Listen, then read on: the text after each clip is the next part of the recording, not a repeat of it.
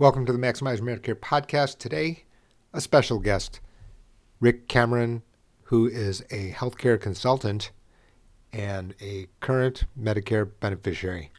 My name is Jay O. I am the author of Maximize Your Medicare. The new edition, 2020-2021 edition, has been published by Allworth Press, available anywhere that you can buy a book.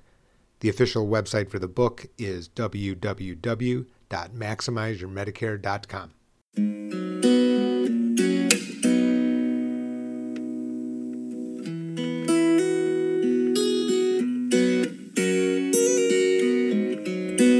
So today we've got a very interesting guest. There's Rick Cameron. He is a person with decades of healthcare experience. He has joined us from St. Louis, Missouri. Welcome, Rick. Thank you, Jay. Nice to be here today. Remind me and the audience, what type of experience, decades, I remember, 40 years of experience in healthcare industry. Why don't you give me the top-down view of what that was? Sure, Jay. Thank you. I started my career, working in hospitals and in physician practices for the first 10 or 15 years, let's say, and then spent some time working in the insurance industry with an insurance company and third-party administrator, and then just over last 20 years in consulting and working for small to large consulting companies on a variety of different types of consulting activities that involved hospital physician space for the most part. That includes planning, business development, operations improvement, physician compensation, design, and the like. So that's what I've been doing. You've been deep in the weeds in healthcare providers and the entire process, and now you're a Medicare consumer. That's right, Jay. I've crossed that lovely threshold and age and circumstances, and I'm now into my second year under Medicare. As a consumer, you've been dealing with a lot of technical details. How did you find the enrollment process? I mean, we've known each other for a couple of years, and we'll get into the background of that perhaps, but from your own personal experience in dealing with actually the Social Security Administration and that entire process. Yeah, so when my wife and I decided to get into full Medicare just over a year ago, we were transitioning from employer-based insurance, which I've had for the whole 40 some odd years of my working career. Sure. And we started dealing with, we gotta sign up for Medicare Part B, we gotta pick a Medicare Part D prescription plan, we gotta look into supplemental coverage, and we got to deal with, if we wanted to, with dental and optical kinds of things. So it became the Part B side was not too challenging to sign up because the website was there and you could sign up pretty easily. But getting the payments worked out for the my monthly or quarterly Part B payments, including the IRMA payments, was quite was a little rocky because it took a few months for Medicare and Social Security to get the billing worked out, get the rates worked out with me and my wife. We probably received 4 or 5 different statements. Pay this. Well, wait a minute. No, pay this. No, wait, pay this kind of thing. The Part D coverage was more straightforward. The drug coverage we signed up and they handled those premiums pretty easily and clearly from the get-go. We still had IRMA to pay, of course, which was its own challenge to understand, but wasn't too bad. And Medicare, the supplemental was fine too. It went pretty smoothly, as did the other coverage. I generally tell persons in public when I speak that we're not going to settle the economics of double taxation and IRMA, on one phone conversation or one presentation. Right. The theory of economics, we're not going to be able to, come to some agreement, at any point in No. time, I don't think. But I will tell you that one of the things that surprised me, and I had not read anything about it until I started to go down this path over a year ago, was the IRMA payments are based upon your income, of course, but it's income Prior. based 2 years before. Yes. So if you took Medicare in 2019, which I did, then they're looking at income from the IRS in 2017, and it's usually going to be higher than Right. what you would earn in the first year of retirement. And it's a shock because you don't have to earn very much above the first threshold to start paying lots of extra money for IRMA. And that was something that wasn't well explained or understood. And it I'm sure I'm not the only person who No. had to kind of adjust to that. But it was its own challenge. So. And in fact, it has backed up the timeline, which is, one of the nuances of the book is actually now, people ask, well, how soon am I supposed to be thinking about this stuff? And now you've now defined it due to IRMA. And now you've got some other changes, something called the Secure Act, at the very end of last year, that the planning process and receiving income now has a related tax matter, and that tax matter means IRMA in that case. For other persons with HSA accounts, you can't, contribute to your HSA, and so you've got these weird and extra factors in decision making in your timeline. It's not 10 years ago, sign up for Social Security and Medicare at the same time because full retirement age is 65. They both coincided. Now, Right. We've got a lot of moving parts. Anyway, well, and I would recommend to any listeners, I would recommend that they begin that planning process as early as they can, and to suggest that to others that they know who may be getting close to making that decision and doing that. It's especially if you believe your income is above that first threshold in the first, for the first couple of years that you're on Medicare. So, yep, I thank you, Jay, for that follow-up. I didn't know about the additional law that came into effect late last year. Good to know. What ends up happening is that people are withdrawing from their retirement funds. Well, now all of a sudden, you don't have to withdraw at 70 and a half, depending on your age. It can be delayed. And what ends up happening is people mistakenly just due to not knowing how the rules work, they draw excess money from their qualified funds, creating income events, which can then also inadvertently trigger extra IRMA.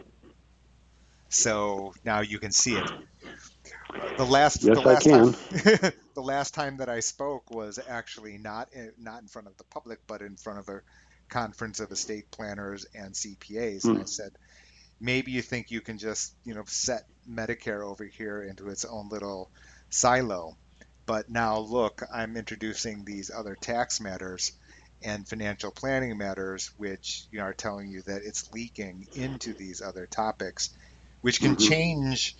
It actually it changes the way you distribute your income. It can change actually your portfolio selection process because of some of the ways that you get dividends, et cetera, et cetera. So the ripple effects, are quite incredible. Anyway. Well, I'm not 70 yet, Jay. I'm a little still a couple of years under that, but I was aware of the effective date for mandatory withdrawals out of IRAs was moved up a couple of years, moved back a couple of years, excuse me. And sure. And you're right. I mean that will have implications for certain individuals whose income from mandatory income from those accounts, plus their Social Security, plus their income from other things, investments or whatever, absolutely, could really create a taxable surprise for them if they're not too careful. So absolutely. Yep. So anyway, the real reason for today, and it has to do actually with your professional background because you are a very interesting combination. you're this combination of a person who is a consumer of Medicare, as well as a person who has, you know, professional experience right in with the healthcare providers. So I thought Hmm. to ask you a couple of questions, and it occurred to me over this past or the Medicare annual election period, I had seen a letter, a letter that was sent to a prospective client of mine, and she brought out the letter and she said, "Jay, what do you think about this letter?" And started asking me about a Medicare Advantage plan. Now, the Medicare Advantage plan came from the carrier, but it was signed by the client's primary care physician. Hmm. And it was for a relatively new plan in the area. And then, there was contact information, etc. And the contact information was that to back to the carrier. So, from your experience, is there this kind of close coordination between healthcare providers and the plans themselves? The short answer is yes. I believe there can be, and maybe it depends on the carrier and the providers and the community that they're trying to serve and work in. There is a element of the physician patient relationship at play in something like that, where the physician is directly contacting the patient, not on a patient care matter, but on a business matter, okay? And not on a billing matter like, oh, you owe me some money, Right. kind of thing, but Sure. on a, have you considered maybe another provider for your coverage? And by the way, I'm endorsing this one. That's kind of what it sounds like. It sounds like an endorsement.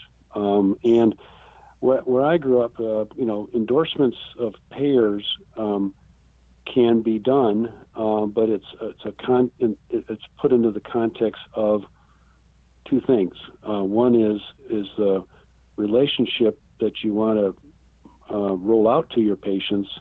Sure. One that you want to use to change other relationships going forward. So if I was a patient getting like that, I might look at that and go, well, that's not my carrier. Is he telling me that he won't see me unless I pick this one? In which case I might get anxious and nervous and scared, and I don't want to change doctors, kind of thing. That's kind of one reaction potentially. The other one is, I don't know. I would react in a pretty benign way. I might say, well, it's just my doctor letting me know that this is out there, and if I'm interested, fine. If not, I don't have to, and I would just, if I'm not interested, I would, toss it aside. I do think that the business of healthcare is changing and has been changing, especially the last 10 to 15 years. The insurance companies' relationships with providers has gotten closer, more business-like than they used to be. Now you have many insurance companies actually are employing doctors directly. Optum, which is a subsidiary of United Healthcare, is the largest one in the country right now, for example. And there's others. So this notion that the payer-provider relationship is always going to remain sort of arm's length and kind of like it used to be 20, 30 years ago is not realistic today. I do think so. My reaction further as an informed consumer would be if I worked for that group or that doctor, for example, and I was advising them or looking into this, I would also wonder about how does this square up with the American Medical Association's Code of Ethics. Not every doctor in the country is a member of AMA. Right. But many doctors look to the AMA for advice and guidance, and they do lobbying and those sorts of things. Yeah. Mm-hmm. So this is one of those gray areas in my view, depending upon kind of like it's up to the interpretation of the recipient as to which path you might go down. But I would be, as an informed consumer, as I mentioned just now, I would be a little bit concerned about just what it entails and what I should sort of take from it, if you will. It is a little peculiar, to be quite candid, and Mm-hmm. like you pointed out, Rick Cameron is not the average consumer. So let's just be very, very clear. You've had, Yep. kind of the bird's eye view about how the pieces Mm-hmm. fit. Right. My general, exposure to the public from all different walks of life, irrespective of geographical location, is they don't have Rick's, expertise, experience. Mm-hmm. So you are kind of left with this notion that this looks like an advertisement, which might be okay pre-Medicare, but well, I guess before pre-Affordable Care Act, but now Mm-hmm. Mm-hmm.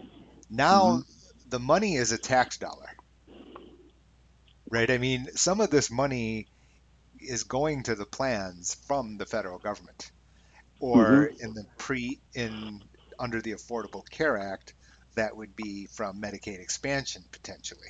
You see what I'm saying? Mm-hmm. In other Right. words, Yes. the Yes. the plan provider, the insurance company, is a direct recipient of some of those revenues that Mm-hmm. the doctor, the healthcare provider, is sending out this letter. And like you pointed out, I mean, I think you know this, and some of the listening audience know this.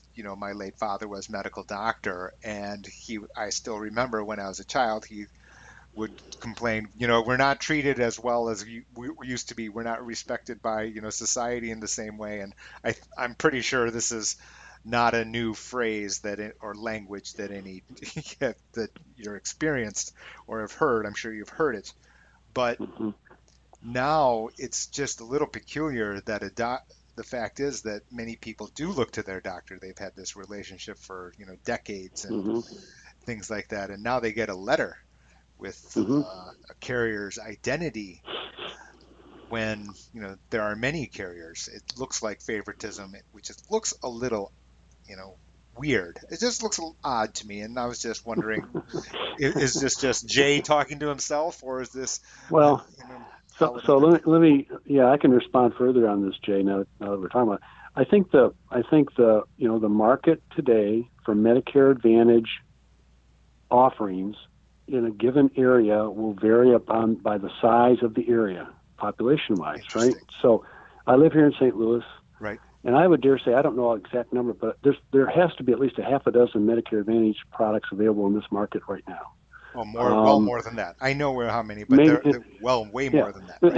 and we get solicitations from them every fall prior to enrollment for the last couple of years, and they all they flood our mailbox with stuff, and so. And then you turn around, and then some other markets, which are not as large as St. Louis, but still have, 30,000 to 50,000 people in them, kind of thing. They might be good candidates for a smaller number of MA plans, but there's still some out there. Sure. I think that where I was going with this is I think it also depends. The answer somewhat depends on what's motivating the doctor to sign this letter and send it to his patients, his or her patients. And the motivation could be simply, we've got this major contract now with this Medicare Advantage plan, and the contract says as a requirement that we got to send letters out to everybody. So we're going to send it out, and that's it. That's part of the deal. The other side of it could be that the doctor group actually has that the ACO that they formed actually has the responsibility to provide these services directly. And there are a number of ACO organizations out there in the country today that are owned and operated by physician groups, primary care doctors in particular. Some of them have done quite well. Now, I don't know So, in those markets. Rick, just for the listening audience, Yeah. if I can interrupt Yeah. real quickly, Sorry. let's just break down Sorry. what ACO stands for. It stands for Accountable Care Organization, and just briefly, Mm-hmm. what does that actually entail for the people who are not aware?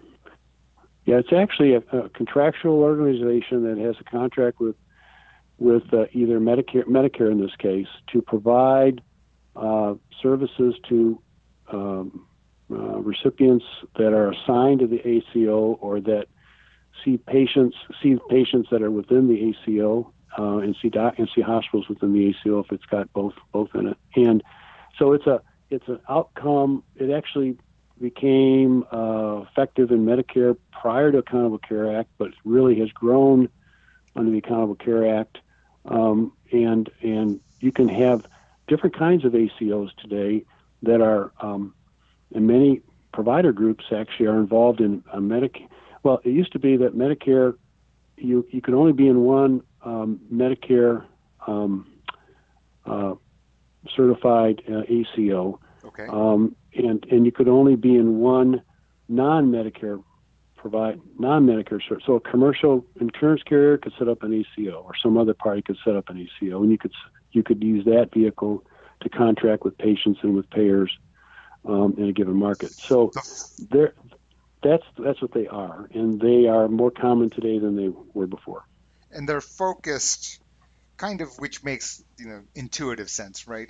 If I understand correctly, they're focused on total outcome, right? I mean, from soup to nuts, right, what the health outcome at the efficient cost would be, which is different than our existing healthcare system, right? Our existing healthcare system is a a la carte, line item based. You get a bill for a particular service, you get another bill for the next service, but an ACO is kind of a bundled payments type of agreement, if I've understood correctly. That's true, Jay. Yes, that's correct. They get formed, and then they look to the payers or the insurance companies, and they say, well, would you like to do a contract with us? And the insurance company says, we'll pay you so much money for all these lives, if you will, and over the course of a year, and for cost of care and outcomes of care, quality of care. And then the ACO turns around and provides those services, and they figure out within the ACO how to pay the providers for those services. They do that themselves. And those fees or those monies are split between the different types of providers: primary care, specialty care, ancillary providers such as lab and x-ray, and facilities such as hospitals, There's a long even list. nursing home. Yeah, it's a long list. Yeah, everybody. So it can be, it's its own challenge for an ACO, because you've got a lot of data to manage now, and you got a responsibility to manage dollars that flow in and have to get distributed. And so every one of those providers is simply a contractor within the ACO. They don't typically own the ACO, or some of them do, many of them don't. So the contract itself becomes the critical connection, and so we don't know, in the case that you mentioned with the primary care doctor, some patient this letter, what the background is, but it could be one of several potential reasons why. And the underlying question that you're raising is this an appropriate use of the doctor-patient responsibility, the doctor-patient relationship? And I think I can't answer that question directly. Tough. I think if it's tough. Right. So. No, I agree that it's just a very tough thing, especially when you're talking about tax dollars and we're talking about this amount of money. And not only that, but the audience largely doesn't understand Medicare still, right from the beginning, And to have a letter from a person that they trust or they've trusted for decades, where there are other things maybe going on, maybe not, I don't know, like you pointed out, we don't know the exact situation. Well, and here's another dynamic that a lot of people don't always think about, and that is primary care physicians are only one part of the healthcare access for patients. Okay, patients can self-refer in most cases to other doctors, other specialists, kind of on their own. I know when I go to my primary care doctor, every time I go, they ask me, have you seen anybody else since we last saw you? Because they don't know who I've seen. And they may not necessarily have gotten a letter from somebody that said, I saw your patient Rick Cameron today, and here's what I think, kind of thing. It just, so there is this competition out there for patients that all physicians feel to different degrees, and this again becomes part of the rationale for the practice that's making this decision about this letter and what it conveys for them. It's also about still being competitive in the relevant market, being competitive with others. Okay, and so Never I do think considered that. Never it's a considered very that. interesting question you've raised. I actually have some friends of mine who are very active in the medical society and AMA and other state medical associations. I'm going to ask them this question. I'm going to pose this little case study and see what they say. Well, Because when you get that answer, you just shoot me an email, and I will. I'll hit Definitely. record right away to get because I'd be fascinated to hear. Yeah, definitely. The other thing that you kind of segued to, and you kind of mentioned that we got into ACOs, and we're not going to delve into the contracts, but what occurred to me, you named a lot of parties, which is normal. If you get a knee replacement surgery, I mean, there's a number of different things to occur from preparation, diagnosis, this is what you need, all the way to rehab. So you can understand, a number of different chefs in the kitchen. In any other situation, it's my experience on other commercial matters is when we're trying to pay 10 different parties, it's hard to come into an agreement, to reach agreement who gets what part of the pie. How's this happen at an ACO? And can this work?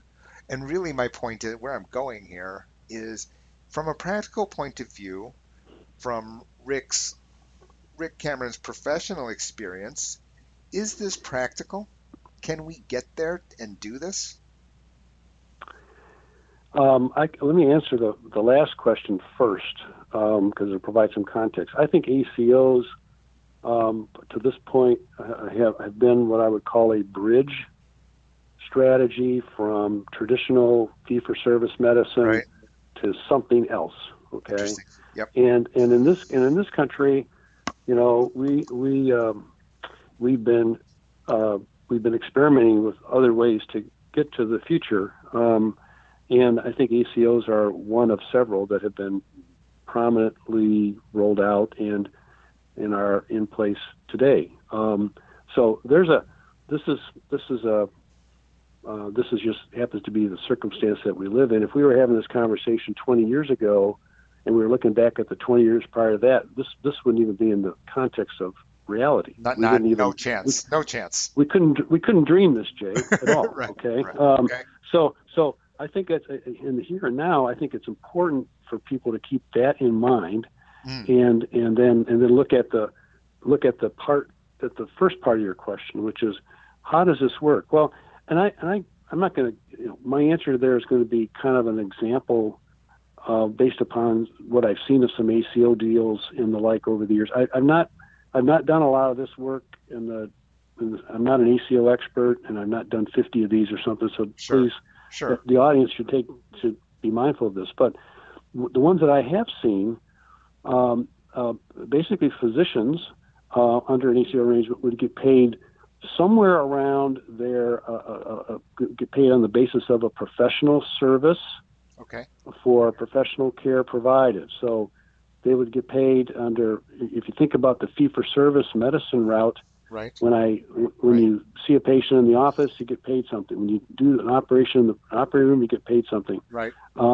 Something similar to that would be what would be paid to the doctors for what they call their core services, their day in and day out services. Under the ACO. Under the ACO, and that payment could be, a fixed schedule, like a payment schedule, dollars per service, or it could be more of a global kind of a thing, like you mentioned, a joint replacement program could be a global, because that's kind of more commonly done now, because Medicare rolled it out a few years ago. So it could be like that, and then the hospital or facility would get something similar. They would get a payment for providing a certain level of care, number of days of care, that sort of thing, depending on the type of patient. A medical patient would get paid differently than a surgical patient, that sort of thing. Sure. And then there could be incentive money available within that plan too, for providing care at an appropriate level, an appropriate cost, if you will, over a period of time for a group of patients. There could be some incentive money available too, depending upon the contract. Now that I'm sure almost nobody knows. I'm sure nobody's, No, yeah, who's not yeah, an right, expert in an ACO. right. So I guess what's interesting to me, and maybe only me, but the fact is that we've got 60 million people on Medicare, and that Hmm. number is not going to decline anytime soon. We have Hmm. a bunch of headlines where outcomes aren't great in the United States and healthcare costs are Hmm. much higher. Hmm. Is ACOs then a path, like you said, to something else to drive down healthcare costs generally, using this as the pathway to that? Is that what Yeah. you're kind of I th- implying, or no? well, I think to some extent, yes. I mean, there's ACOs, Medicare Advantage, and ACOs that predominantly focus on the Medicare population would would want to be in the middle of trying to provide as much appropriate care as possible, and try to save money or stretch dollars, stretch Right. the dollars.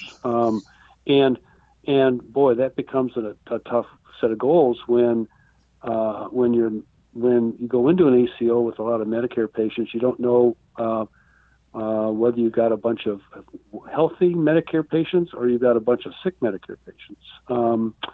And so the most ACOs, when they do this, they don't like to take on risk in the beginning of the relationship, but they over time they may want to take on some more risk. Risk means that for the dollars that they're involved in, they may put some of their core dollars or primary dollars at risk for outcomes of care, costs of care, as well as have incentives at risk for cost and outcomes of care. Um, so I think it is a shift, and I think it is more than an experiment, because you mentioned 60 million are on Medicare. I think around half of those are on a Medicare Advantage plan today. So it's not like a couple million people. It's quite a few people that are using them today, and there's reasons that they use them, that you'd have to ask some of those folks to detail them out. But I think what I keep hearing, what I hear, the experience has been largely positive if you accept the fact that you're going to have to follow the ACO providers' guidelines for treatment and referrals and the like. You can't self-refer anymore, right? You got to go where your primary care doctor tells you to go, and you got to see the specialists that are under the contract with that particular product, and the Okay. hospitals as well. So there's a little bit of that. That's how they create the Synergies ability and to kind of manage it.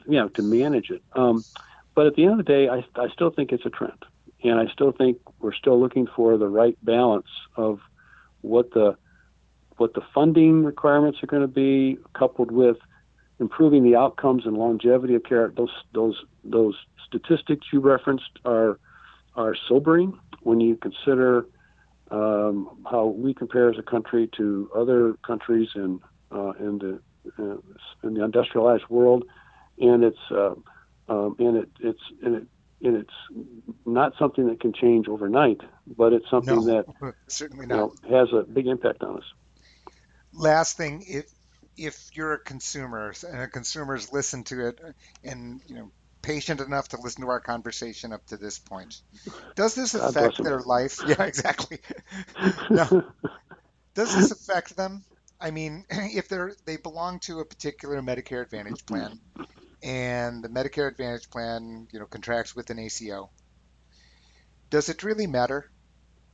I guess you may have touched on it at the end of your comments there, right? Meaning that, Well, go yeah, ahead. I think it does. I think it could for many people if you consider where Medicare Advantage. My observation, again, I'm not a participant, but I've seen the literature and I get the stuff every year, and I think Medicare Advantage programs have added more services in the last couple of years than they No had question. before. No So question. it's more like a one-stop shop for consumers.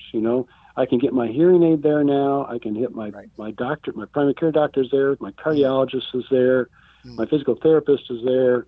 It's all kind of through one doorway in their mind, if you will, and that has benefits and appeal to a lot of folks who maybe up until making that decision, they were either not getting that care or I'm not able to afford it, or they were spending a lot of time running around town going to different places, exactly. And they weren't. I'm not saying that all these ACOs are in one place. That's not. But the context is services get approved and authorized and run through one organization versus several. It can make your life easier if you're trying to deal with multiple situations that you might have. And so I think consumer I haven't seen consumer satisfaction studies on this. I would say they probably range from very, very happy for those who are like the example I just gave you, where they realize, my gosh, my world's really gotten easier now. And compared to some who probably don't like the fact that they still had to adjust, and I've got a new primary care doctor now, and they're busier, or they don't treat me the way that my old one used to, and I'm fighting that, or something. There's always something that people might complain about. But what they do like? They do like the fact that it's costing me less money. No question about that. Out of pocket, and so for those folks, the financial advantages may well offset any other disadvantages that they might feel. I think where everybody still one more parenthetical, real quick. I think everybody still needs to do a much better job of stepping up to the plate and really addressing what we've all heard, different things, but it's what's called care coordination. It's coordinating the kinds of care that each person needs, and having that be a direct result of intervention and actions with the system, versus it being a sort of a happenstance or a guess or a golly kind of thing. Some organizations have done care coordination for years. Others have not done it, and they don't do it because they don't get paid for it, and they haven't realized any other financial benefit. So this whole notion about coordinating care better, referral relationships, the balance between when your primary care doctor says you need an x-ray and it takes you 3 weeks to get the x-ray versus getting it tomorrow kind of thing, or referral to a cardiologist and it takes you 3 months to get into somebody that you might select, and they can get you into somebody next week. Right. This whole idea about right. reducing calling time, right? Yeah, calling time, as opposed to time calling around to find the right time, link up the right people. Right, and then the whole background of all this, which people have heard ad nauseum, probably is everybody now has a more commonly used electronic medical record or a health record, so it's easier for doctors and other providers who are in one kind of network or one organization to kind of like communicate with each other around all these results and share information back and forth and the like, which is also a major part of care coordination. So those are. I think the ACO environment is evolving. I do, as a traditional Medicare recipient, I'm concerned that at some point I'll wake up one day and traditional has gone away, and I've got to go with an ACO, and I've got to change my doctors. I don't want to do that. I don't want to be forced to do that. I think that is certainly part of the difficulty in making changes. The pushback from persons like you is going to be substantial. I don't think there's any doubt about that.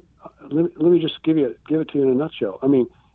It's Medicare right now, and Social Security right now. Medicare right now handles each of us as individuals. My wife and I are each individually contracted with Medicare. We each have individual payments flow into us and we're responsible for. It's not a family plan, right? It's not a group plan. It's individual. So why can't they send my doctor an individual payment for Rick Cameron that covers his costs for a certain period of time, and make my doctor fully accountable for those costs up to some limit, and maybe not. He's not a hospital, but he can contract. But why can't they send my doctor that same kind of payment and monitor it and administer it? I think between you and me, I think they're just too lazy. They don't want to bother with that. But on the surface, if my doctor wanted to do that, there's no reason why he or she couldn't do it if they otherwise aren't able to be involved in a Medicare Advantage product today. And Medicare doesn't offer that.